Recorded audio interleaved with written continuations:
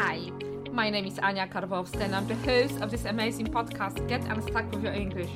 If you are a neurodivergent person, struggling with learning the language, tend to procrastinate too much, or maybe you have so many goals you get lost right off the bat, if you answered yes to any of these questions, you have come to the right place, my friend. I'll teach you how to apply cognitive science and evidence-based methods to your learning. I will walk you through the learning plateau. If you're scared to talk, the vocabulary evaporates your mind. You have been studying for ages, following shiny objects, binge-watching Netflix, hoping that the knowledge will cross your head for osmosis. If so, I'm here to help you. I'll show you how to study and tackle the language, and most importantly, how to make it stick. I'm inviting you on the journey with me. Let's add a science sprinkle to your learning.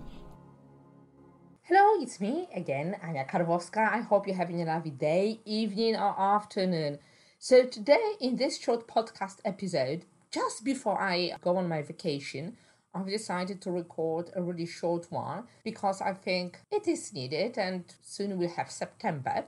So I wanted to present you with 5 ways how you can identify your dyslexic student, and I will present you 5 skills or 5 activities that you can incorporate in your classroom, have them at the beginning of a class, and they will help you not only identify but test your student. So how can you identify a dyslexic year first student?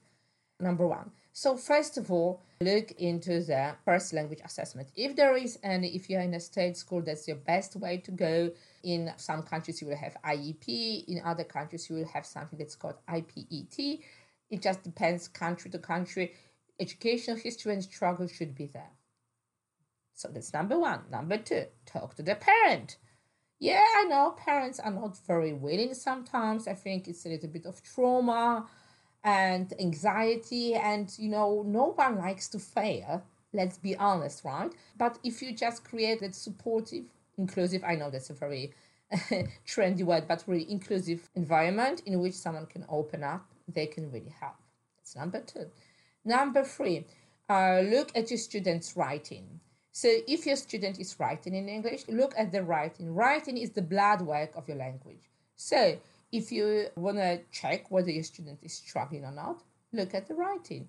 Check how they write. It really helps, and it will give you the insight into what the struggles are, because the mistakes they will be making may be phonological in nature, morphological, or grammatical. So imagine this. You may have a student who has been in therapy or who has been receiving intervention for some time, and let's say their phonological and phonemic awareness might be really good, but still they don't have this grammar awareness. Sometimes it stems from the fact that we have to rush through the material. We didn't have time to focus on one segment, sometimes on the foundations.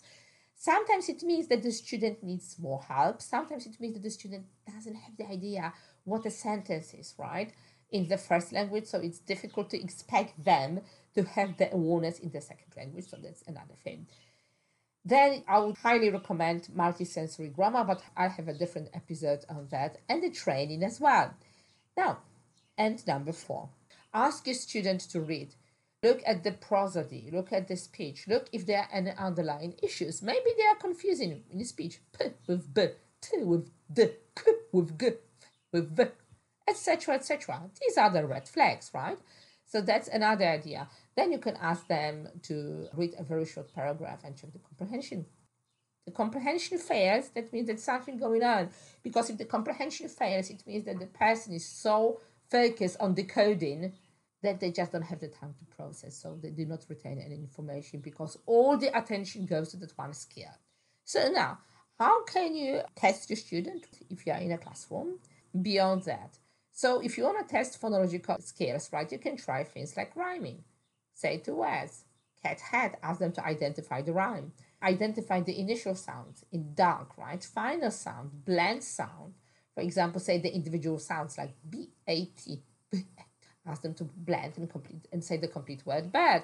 You can ask them to segment sounds. So ask them to identify the sounds in the word, right? Ask them to manipulate the phonemes, syllable counting. Let's say syllable deletion. If you have the word birthday, say birthday with day, the first syllable, and so on and so forth. There are many tests that you can apply. You can, for example, ask them to decode words like cat, dog, hat. You can check the sound symbol correspondence, apply phonic rules, encoding, spelling, because remember, if your student is struggling with spelling, then they will be struggling with reading. You can also check the reading skills. So, for example, if they have problems recognizing sight words, they omit words, or maybe they substitute. There is a word cat in the word dog, right? In the writing skills, check the errors, common phonetic patterns, but look at the inconsistent spellings. Look at the multisyllable words, how they are dealing with them. Can they read them? Can they identify them? If they have problems, they struggle with segmenting, blending sounds. You can also check the oral language skills if they have limited vocabulary in the second language but not in the first language, because if the vocabulary is limited in the first language, then I would say ask the parents for the child to be seen by a speech language pathologist. SLP, that would be the best avenue to take. Look at the spoken language expression.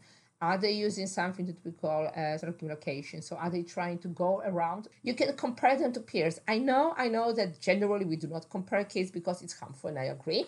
But sometimes peer comparison is not that bad, because then you can see where your student is at. And if it rings the bell, you can help them. And I would say time is of an issue always. Always, always, always. You have lots of things, but time is not one of them. So if your student is struggling, don't waste your precious time. And the last one is teacher and parent input. So you just gather insights from parents and teachers regarding the concerns about the reading and writing skills.